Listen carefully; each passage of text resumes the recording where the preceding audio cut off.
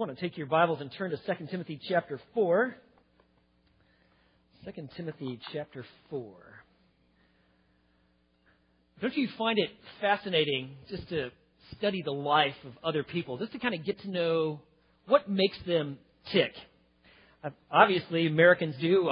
Biographies oftentimes are bestsellers. People buy them because they'd like to get insights into what makes them tick. Why did they make these decisions? How do they develop this kind of character? How do they handle this kind of success? We'd like to try to almost relive some of the experiences that they had. Perhaps we can even glean things, learn from them, from things that they have done in their life.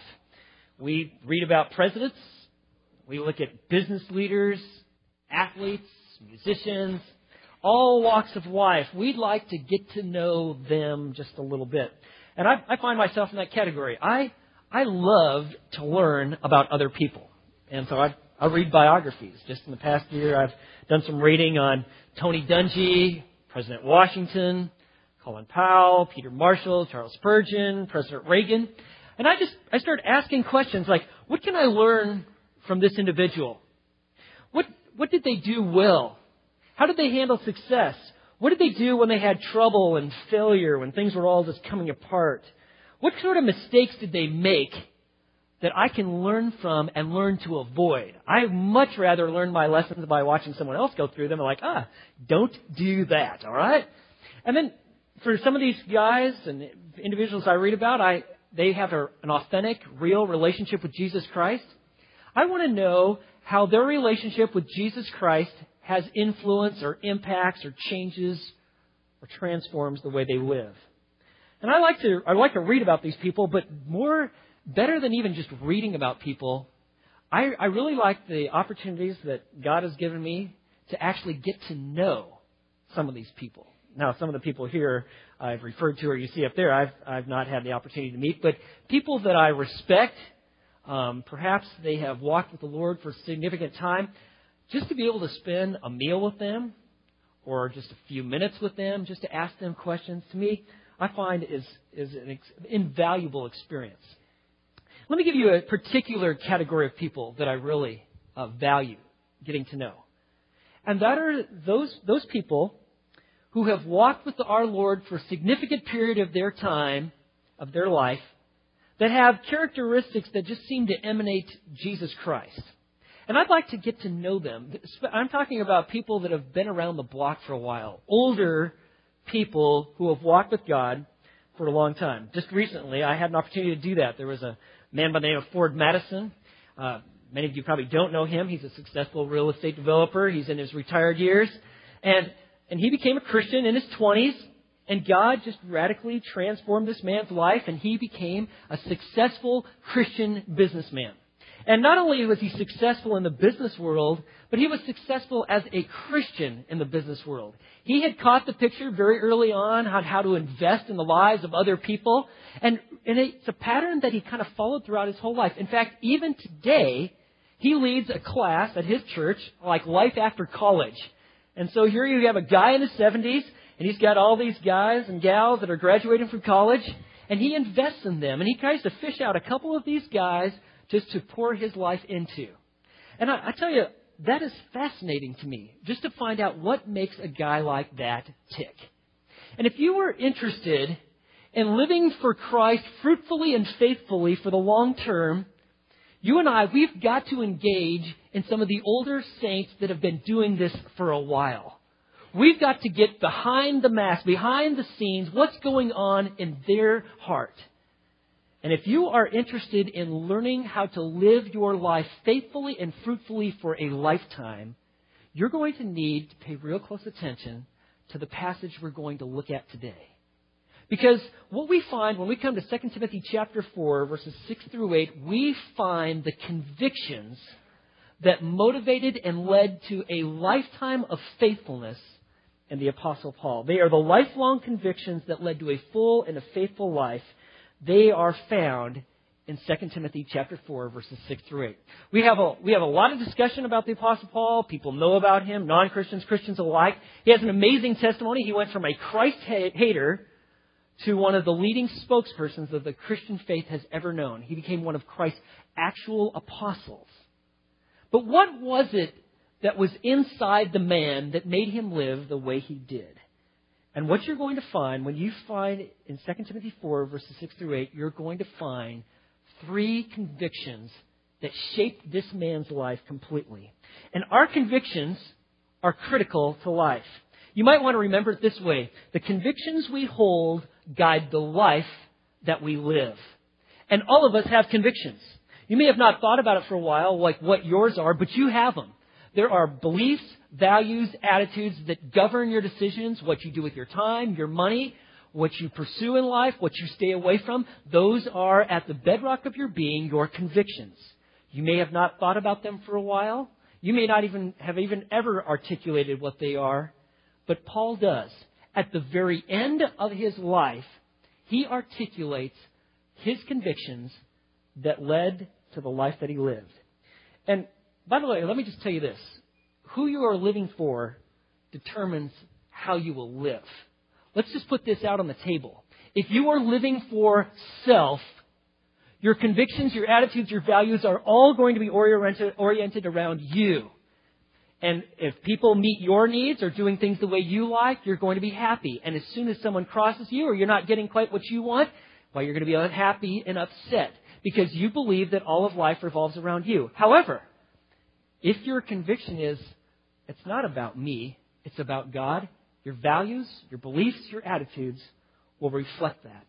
As we've been going through the book of 2 Timothy, Paul is challenging at the end of his life his protege, Timothy, and you can find this challenge in verse 5. You see in 2 Timothy chapter 4, he says, "But you, Timothy," in contrast to people who are going to run off, go and listen to people who are just kind of spewing out myths, people abandoning the truth, walking away from the Savior, adopting a false Christianity. No, that is not for you. Verse 5, but you be sober in all things, endure hardship, do the work of an evangelist, fulfill your ministry.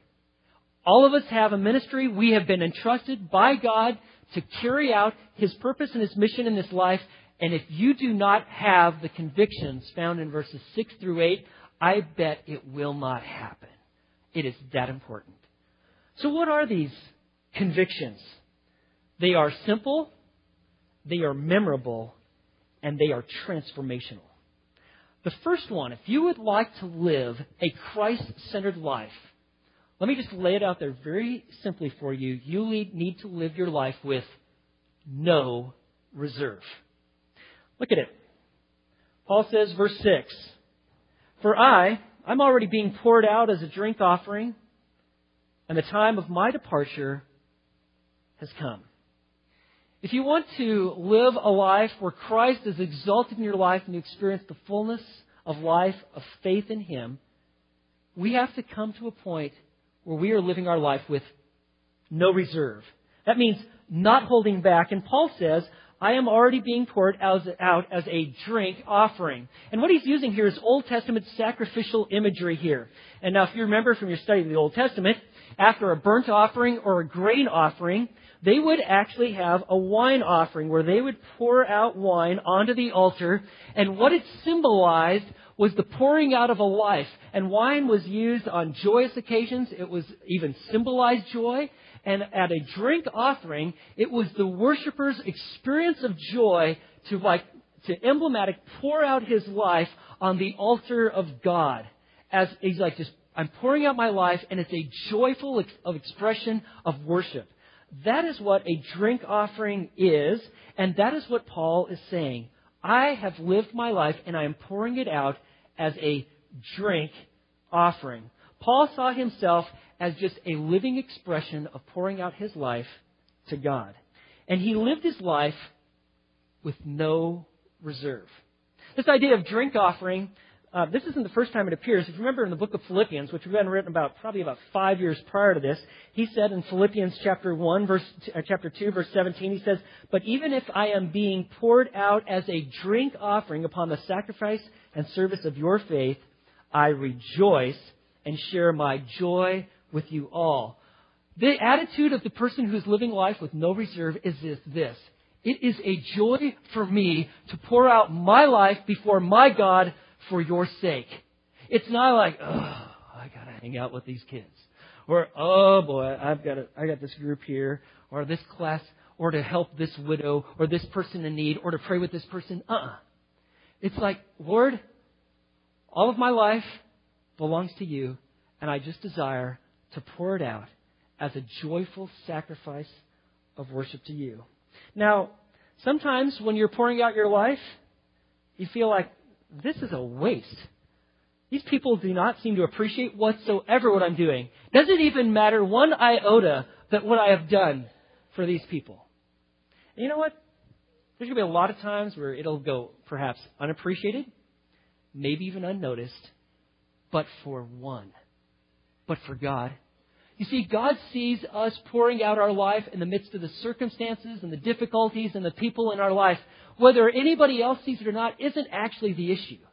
The question is, what is the focus of your life? And when we live our life with no reserve, it's like, Lord, I just want to pour out my life before you. And if your attitude is, I am going to live my life this way, you need to also know something. It will at times be very difficult. We would like to think that if we pour out our life in such a manner, we see ourselves as living with no reserve, that God will bless us in such a way that we'll never have to endure any hardship. It's just like, I'm pouring out my life and God fills my tank and there's never any problems. God will fill your heart, but you will encounter difficulties.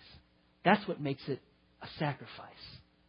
In fact, Paul had done that. If you read the book of 2 Corinthians chapter 11, you find out, man, he had the battle scars of a faithful soldier. I mean, he had been beaten times without number. Can you imagine?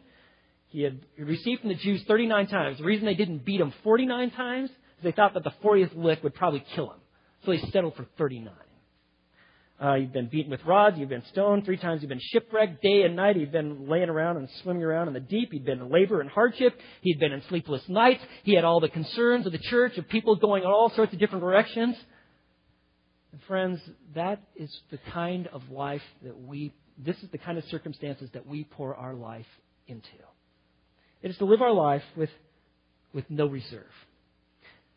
Let me ask you, what are you pouring your life into? All of us are pouring our life into something. Some of us, it is our careers. Our careers are our God. They dictate our every hour, our move, our motive, and what we do with our time. Some say, well, I've got a real good one. It's my family. And that's good. But is it God that you're pouring into, or is it just that these family members, these children, they just stroke me and they meet a need of validation in my life? Some people pour it into their recreation or their entertainment. All of us are pouring our life into something. But God says, what I want you to do is I want you to yield your life fully to me, and you pour it out in service to the people in your life. You know, there's a lot of benefits for living this way. First of all, when you live our life with saying, you know what, all that I have is God's, it gives us the ability to live with the right priorities in life. It allows us to focus on what's truly important. This really comes into play when we face trials, when we live with no reserve. It enables us to be faithful and fruitful. But to live your life with no reserve, guys, is a daily choice. It's a daily choice. Because when we wake up in the morning, it's like our day gets started and our orientation is either Godward or it's focused on self. And I just want to say something. If you have been pulling back for a while, it is never too late to start pouring out again. You see, there is a great need for contagious Christianity in our schools, in our neighborhoods, on our jobs. And if that is going to be a reality for you, it starts with the conviction I'm going to live my life with no reserve. Paul says, for me, verse 6, I've already been poured out as a drink offering, and the time of my departure has come. Departure speaks of the fact that he's going to be passing away soon. Really, this is very interesting.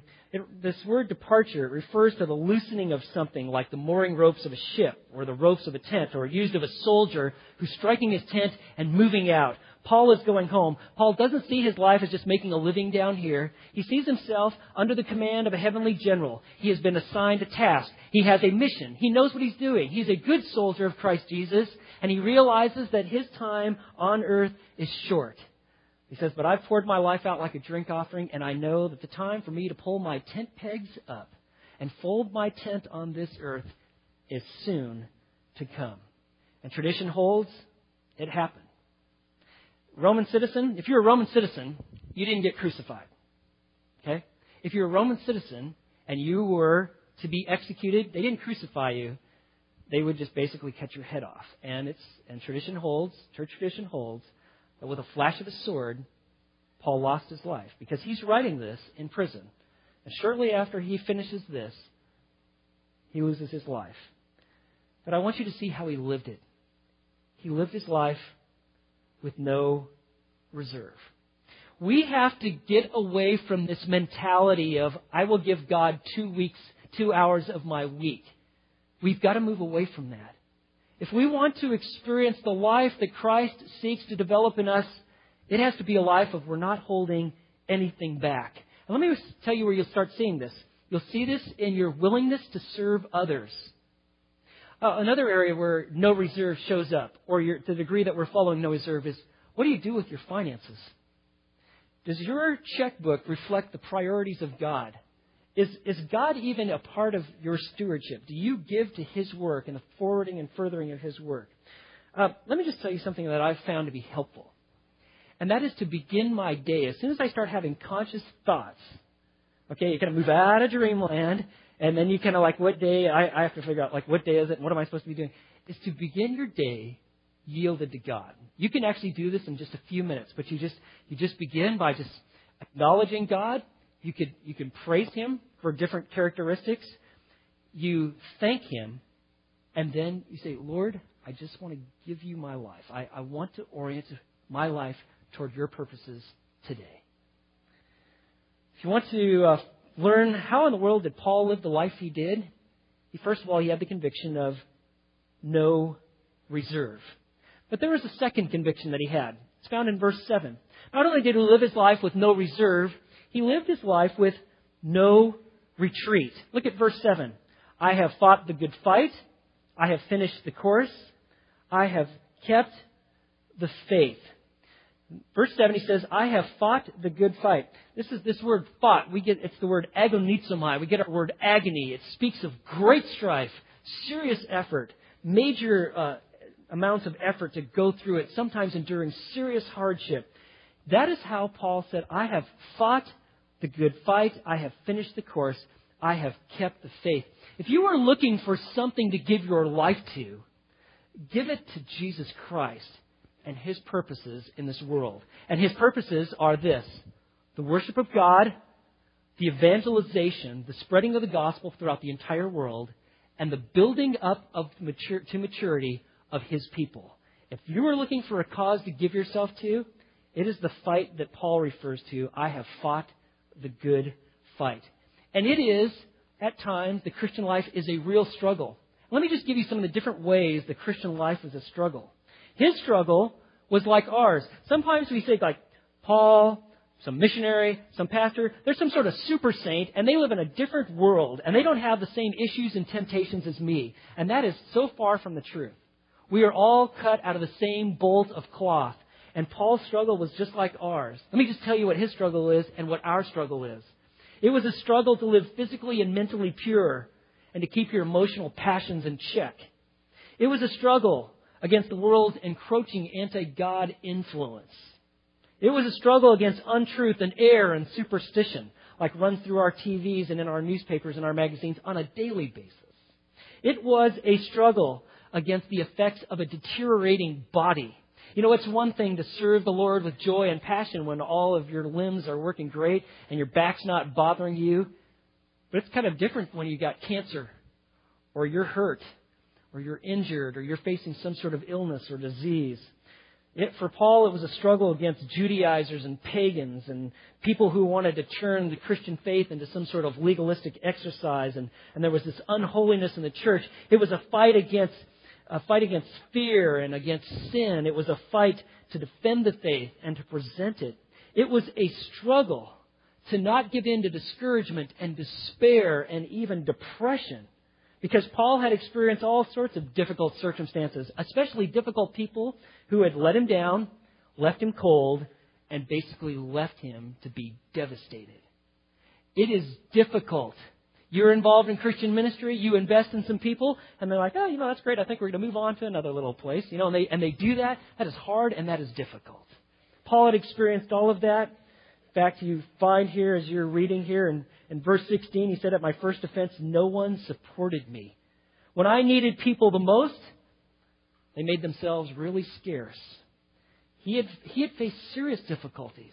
It was a fight. He says, I have fought the good fight.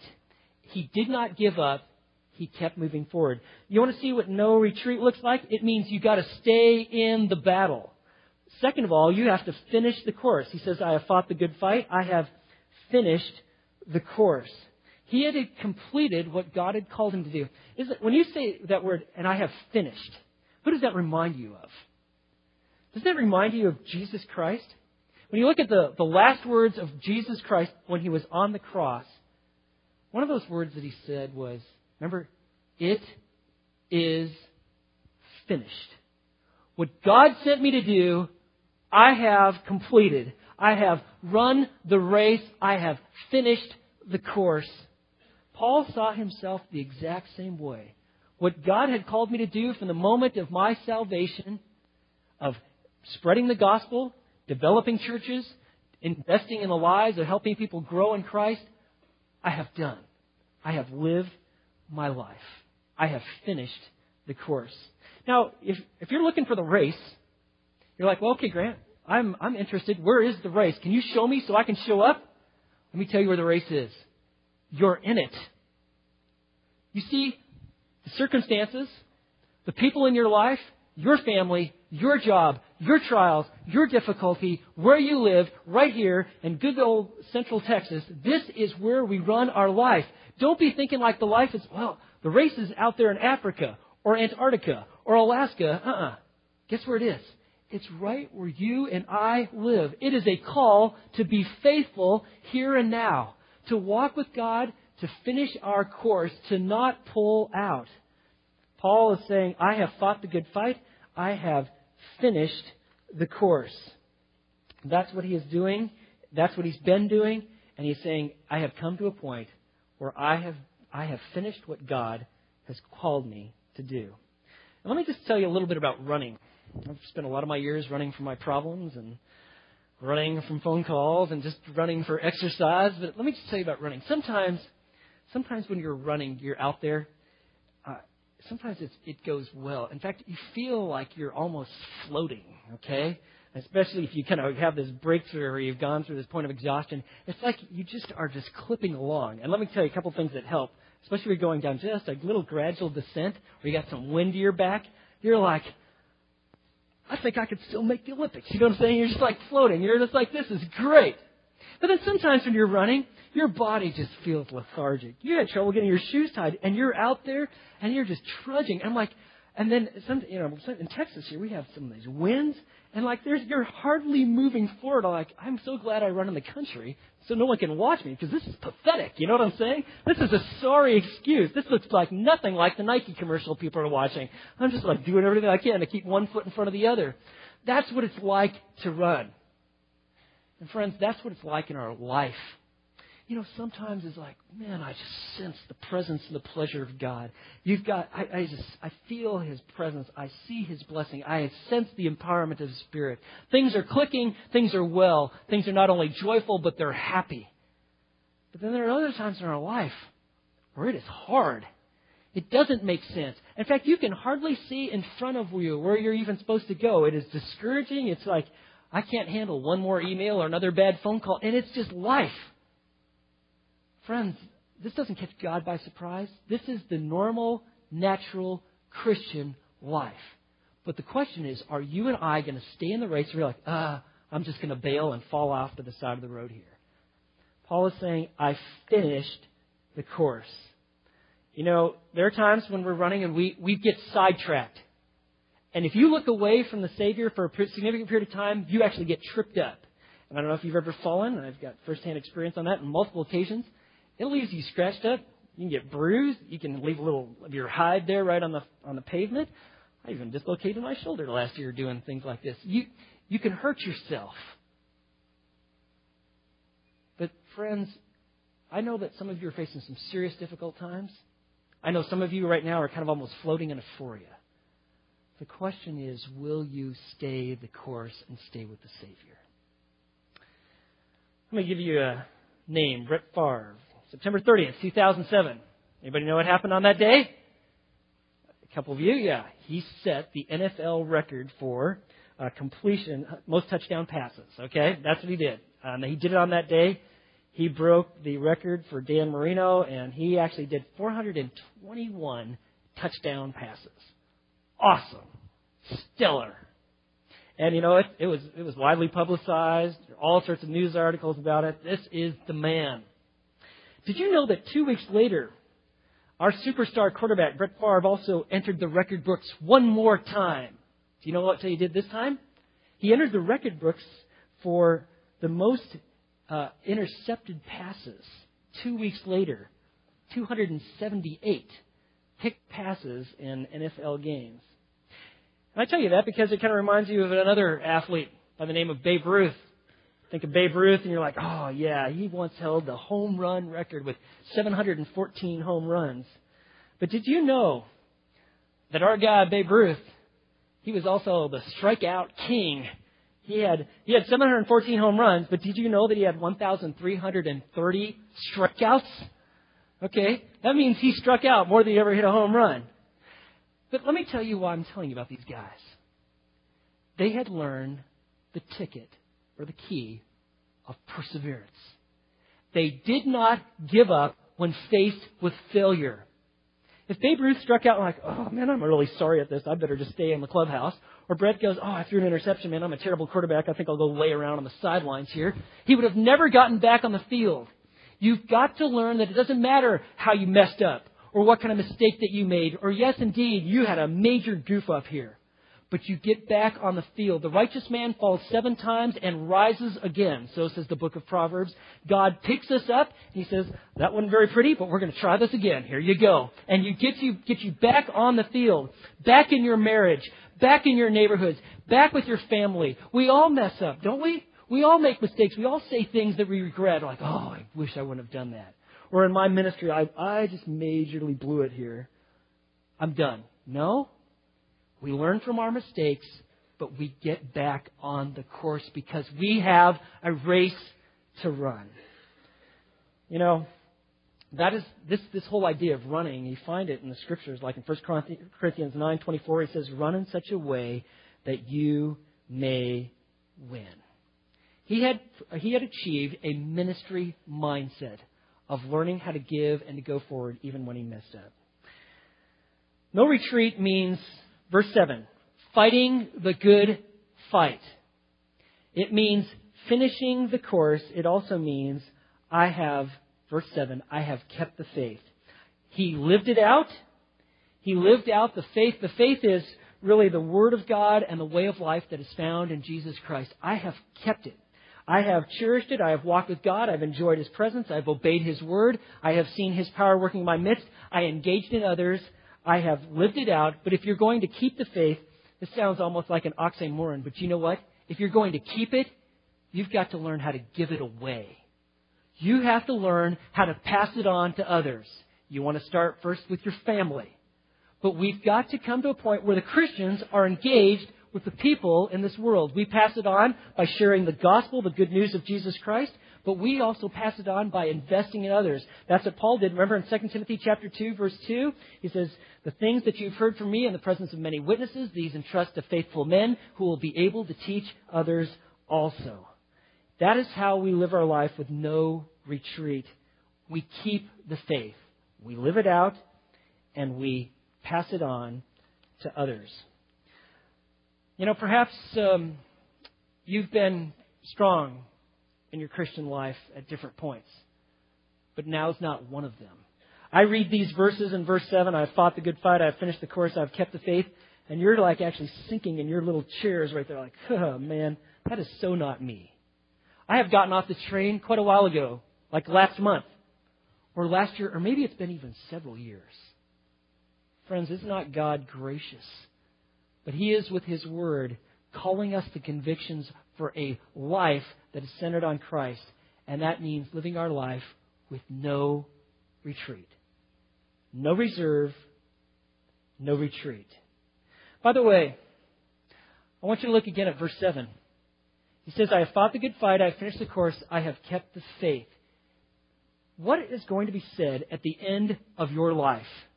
Should it be next week, next year, 10 years from now, or 40 years from now? Is verse 7 something that we're going to be able to say at your funeral? Is it? If verse 7 is going to be said at your funeral, at the end of your life, let me give you something. You have to be pursuing it while you're alive. Now. Not later. Not after I get out of college. Not like after I get going in my business. Not after the kids are out of the house. Not after I'm a grandfather. The time is now. You know, as Christians, we're going to stumble. We're going to fall. We're going to make a big mess of things at different times. But our confidence is not in ourselves. Paul said in Philippians 1:6, for I am confident of this very thing, that he who began a good work in you will perfect it until the day of Christ Jesus. You see, God is using His Word to bring about the development and the maturity in His people. And part of that might be just like, it's time to get back on the track. Let me give you the third conviction of a Christ-centered life. I told you these are simple, they're memorable, and they're transformational. It is to live your life with no reserve, to live your life with no retreat. As soon as trouble comes, you don't run away. As soon as difficulty, hardship, you don't bail out. You stay in the game. And the third conviction is no regret. Look at this progression we have in Paul. Verse 6, verse 7. 7, he says, I fought the good fight. I finished the course. I've kept the faith. Verse 8, I've got no regret. In the future, there is laid up for me the crown of righteousness, which the Lord, the righteous judge, will award to me on that day. And not only to me, but also to all who have loved His appearing. You might want to think of it this way. See, Paul had the right passion in his life. He was living with the right pursuits because he was focused on the right prize. Verse 8, in the future. He's not just living for the here and now. He is living for the future. We're so focused on the dot when God wants us focused on the eternity. When you think of a line that goes into eternity, we're focused on just a minute dot. God wants us focused on eternity. He is going to richly and greatly reward those who are His own. In the future, Paul says, all of this is so worth it. It is worth it for me to be beaten and be mistreated and be maligned and have people abandon me. It is worth it to pour my life and watch people grow and develop and invest in these churches and to give everything I got, money, time, talent, all of it. It is worth it. You know why? Because the Lord, the righteous judge, He is going to award me on that day. He speaks of this crown of righteousness. This is really the crown because He is righteous. He has believed in Christ. He's received the righteousness of Christ. It is like the crown that says, my son, you are righteous because you're united with me. And it's like the crown of his life. He is not like receiving, don't get the idea that if I work really hard and do a lot of good things here, that God's going to give me the crown of righteousness. No. You get the crown of righteousness when you know Christ, the righteous one, and you have your faith in Him. And when you have your faith in Him, it is reflected in your life. I'm not sure where this came from, but it has been developing in our American culture for some time. The idea that when I'm a young person, I wave my hand at a meeting somewhere, or I just say, well, I believe in God, but there is absolutely no transformation in your life. Your values, your beliefs, your morals, your ethics are absolutely no different than the rest of the world. What you do with your time, your money, has no difference than what you were before you raised your hand or went forward. That is foreign to the New Testament. When the New Testament speaks of someone becoming a Christian, it speaks of God working out His eternal plan, bringing the gospel where people believe in the Lord Jesus Christ. There is a turning from sin, not like, yeah, I like all the messy stuff that I'm into. No, it's like, this is bad because it offends a holy God and it is truly messing up my life. And there is a turning and there's a trusting in Jesus Christ and there is a growth in this relationship. It is not always perfect. It's not a straight line. There's ups and downs. There's falls and failures. but there is also faithfulness and fruitfulness that comes from this relationship with Christ. That's what Paul has in his life. And he's focused not on the here and now. He is focused on the Lord, the righteous judge, awarding to me. And he says, and it's not only to me that he's going to award this, but notice what he says, to all those who have loved his appearing. I've underlined that in my Bible because I think that that is the secret. Are you looking for faithfulness, fullness, fruitfulness in your life? It is to love the Lord Jesus Christ with all your heart, with all your soul, with all your mind, and with all your strength. I think you saw this in the newspaper. I know some of you saw it on TV. Our very own Elton Jones, the Bassmaster Classic champion. He got a little invitation to go to the White House and visit the president. Not only him, but his family and his parents. And I saw the picture in the newspaper, and sure enough, it looked like Elton was having a pretty good time. Elton told me that they had scheduled 20 to 30 minutes, for him to meet with the president. But obviously, that went way over, and they were having a very good time. And I looked at the picture in the paper and went, oh, there's Elton. He looks like he's cracking a joke. There's the president. He's busting up laughing. And it must have been something. I mean, think about it. To achieve something like winning the Super Bowl of fishing and to get an invitation to go to the White House and to shake the president's hand and say, good job. And to have Elton say, I want to go fishing on your lake. Invite me over. Okay? That must have been something. Wasn't it? That must have been cool. That's a once-in-a-lifetime deal. How much far greater will it be when we pass from this life having served and loved the Lord, grown in grace, in His Word, actually shared the gospel with people even though we were sweating to death, we actually invested our lives in other people. We're not only like, oh, that discipleship stuff, that's for somebody else. We actually said, I'm not sure what I have to offer, but I'm going to try. We actually put ourselves in ministries where we could actually touch lives. We were faithful with our Bible study when there were 25 people coming and when there were 2. To be faithful with our families, to love our spouse and our kids and our people, to have the manifestation of the fruit of the Spirit coming from our life as a way of life. And at the end, when we pass from this life to the next, to have the Savior put His nail-scarred hand on our shoulder and say, well done, good and faithful slave. I can hardly even say it. Imagine what that will be like. You fulfilled the very purpose that I called you for. You have fought the good fight. You have finished the course. You have kept the faith. I tell you, that is what Paul was living for. Paul's right now in a prison. That wasn't the end-all goal. That wasn't his retirement plan, in case you have some sort of warped idea like, he just ran out of money. No, that has not happened at all. The guy broke through the tape at a full sprint. That's how we want to finish. We want to finish well. And if you want to finish well, you need to be loving Jesus Christ. Plain and simple. Let me ask you a question. If Jesus were to come back tomorrow, how many of your plans would be seriously interrupted? Like, whoa, this is terrible timing. I got this big deal going on, or I've really been looking forward to.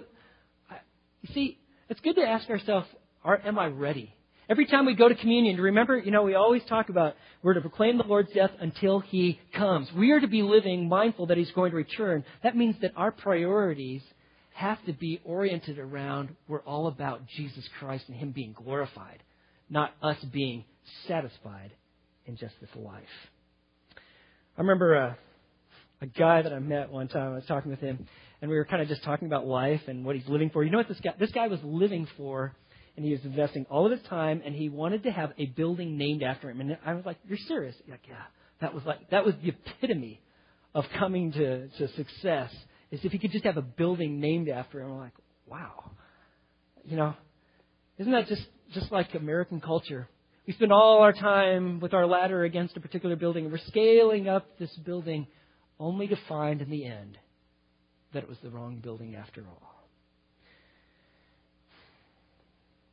Friends, this isn't just a message. This isn't Grant just giving us one more sermon. This is life. If you want to live your life and be able to say, I have finished the course, I have kept the faith, I have fought the good fight, these verses, these convictions have to be a reality. If you have lived your life for Christ with reserve, you're always pulling back. You always got 3 good excuses why you can never be involved. If you live your life regularly retreating, like, oh, they want me to do something. No. I'm always pulling back. If you live your life with reserve and regret, a reserve and retreat, you will always live your life with regret. You'll come to the end of your days not going, wow, look what God did through me. It's like, what did I do with the days that I had? You want to see a guy with regret? You want to see one? I'm going to give you an example. Keep reading. Look at verses 9 and 10. Make every effort to come to me soon, for Demas, having loved this present world, has deserted me and gone to Thessalonica. You want to see a guy with regret? You look at Demas. You look at him real closely. He loved this present world and he has deserted me. He just has walked away from it all. See, where your heart is, there your treasure will be as well, right? That's how it always is. Your heart's for the world. That's where you're heading. That's where you're going to go. We need to live today in a way that we'll not regret tomorrow. And what you are living for or who you're living for determines how you will live. So, what are these personal convictions that you and we absolutely must embrace? They are no reserve, no retreat, no regret. If you were to finish well, let me just tell you some things practically. If you were to finish well in life, which I would believe would be the goal of every person, first of all, you got to start the race. Okay? You've got to get out of the grandstands. You know when they get the first call for the 800 meters, report to the track, second call, final call, you got to show up. You got to respond to the call. If you have not put your faith in Jesus Christ, can I just ask you this question? What are you waiting for? What is it that you're waiting for? What is keeping you from putting your faith in Jesus Christ? Don't think like, well, I got to clean up my act. I'm such a miserable mess, Grant, if you even knew a quarter of the things that I'm involved in or have thought or done. You just come broken as you are. You come to the Savior, and you let Him cleanse and change your heart and your life. You want to finish well? You got to start the race. We have to see ourselves for who we are. We're God's soldiers, servants, His children, slaves of an almighty, perfect, gracious, merciful, and loving Master. That's who we are. When you see yourself as a bondservant, as a slave, it changes your orientation. Let me give you another one. If we're going to finish well, we have to strengthen ourselves with grace. We have to be, like it says in 2 Timothy 2:1, to be strong in the grace that is in Christ Jesus. Grace speaks of the spiritual riches and resources we freely have from our relationship with Jesus Christ. And if you're going to finish well, you've got to learn how to stay the course. We all have trials and all have things calling us and saying, you want to quit, right? Even in our own body, like we want to stop or hold back. You've got to stay the course. This past week, there was a lady. She's in her 60s. She told me with great sincerity and asked if I would pray for her because she has fully given everything of her life to the Lord. She had said this with tears and, looking me in the eye and asked that I would pray for her that she would have the strength to fulfill what God has laid in her heart to do. I'll tell you, that's awesome. That is awesome when we come to a point where we're living with no reserve, no retreat, no regret. And so what is your next step? What is your next step? For some of you, perhaps, that have come today, your next step is the first step. You must begin the race and put your faith in Jesus Christ. Maybe you are holding on to something way too tightly. Maybe it's time right now to let it go. Maybe it's time for you to be involved in giving to the Lord's work. Maybe it's to take it to the next level. Perhaps it's to be involved with a ministry. Maybe like Mike talked about today about having a personal retreat, maybe it's time for you to go and recalibrate your life with God and just go through some of those questions that'll help you to do so. All of you in your bulletin have a card that simply has these convictions: no reserve, no retreat, no regret. Maybe you want to put that in your wallet or on your computer screen or on your fridge or in your locker. Because this, guys, the convictions we hold guide the life that we live. In 1904, there was a man by the name of William Borden. Young guy, graduated from high school. William Borden came from the wealthy Borden family, the dairy family, totally wealthy. Maybe you've heard of I'm sure you've heard of the Borden family before. He graduated in high school in 1904, and so I guess if you're really wealthy, come from a really wealthy family, you get a pretty decent graduation present. I hope my kids don't get this idea, but they gave their son for their graduation present. They gave him a trip around the world. And it wasn't just like be back in 1 week sort of deal. From 1904 to 1905, he went on his graduation cruise. And he went around the world.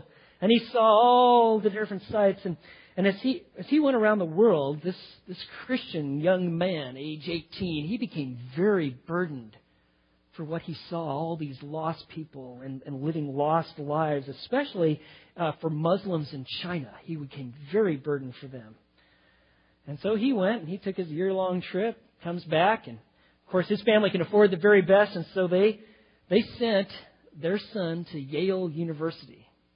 And then right after Yale University, he went to Princeton Seminary.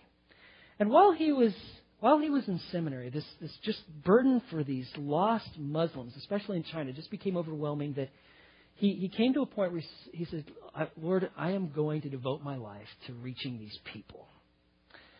Well, and once he had come to this conviction that he was going to do there, on the back of his Bible, he wrote the word, no reserves.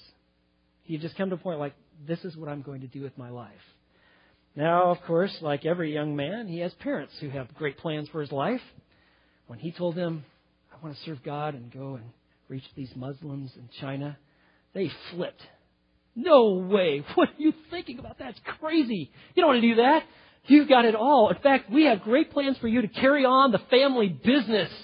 You can live the lucrative life. You are nuts. You do not want to do this. What are you thinking of? But not for William Borden. He's like, this is what I believe God wants me to do. And so he actually had a sizable chunk of money that he had already been given.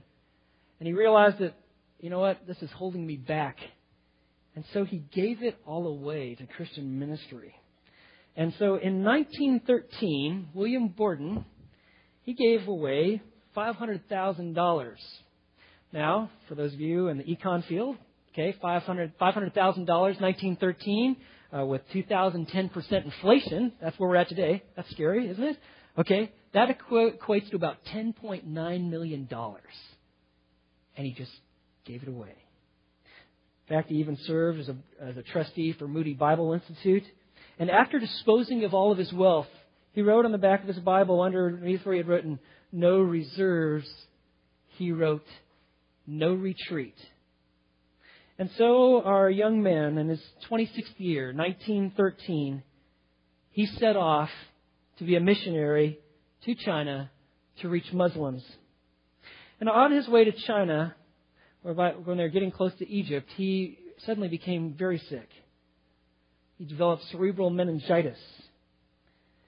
And in Cairo, Egypt, after 1 month, this young man, William Borden, he died. He never even got to China, or all the Muslims lost out there. Before he died, on the back of his Bible, he scribbled these final words: no regret. After William Borden had passed away and they retrieved his Bible, somebody noticed these words. These words written on the back of his Bible, these convictions that guided his life, the convictions of a Christ-centered life. And they are simply this: no reserve, no retreat, no regret. what will it be for you? Let us pray. Lord, we come before you at a very significant passage. A passage that is calling each of us to a life focused on you. A life lived with no reserve. A life lived with no retreat. A life lived with no regret. For someone who is here today who has never placed his or her faith in Jesus Christ, would they pray with me now and say, Lord, you know I'm a sinner. I cannot clean up my act. You know who I am. I turn from my sin and I trust your Son, Jesus Christ, as my Savior now. And I take the first step. And for the many of us who do know the Savior now, some for some years, Lord, these convictions, would they shape us and mold us, fashion us, that we might be everything you've called us to be. In Jesus' name, amen.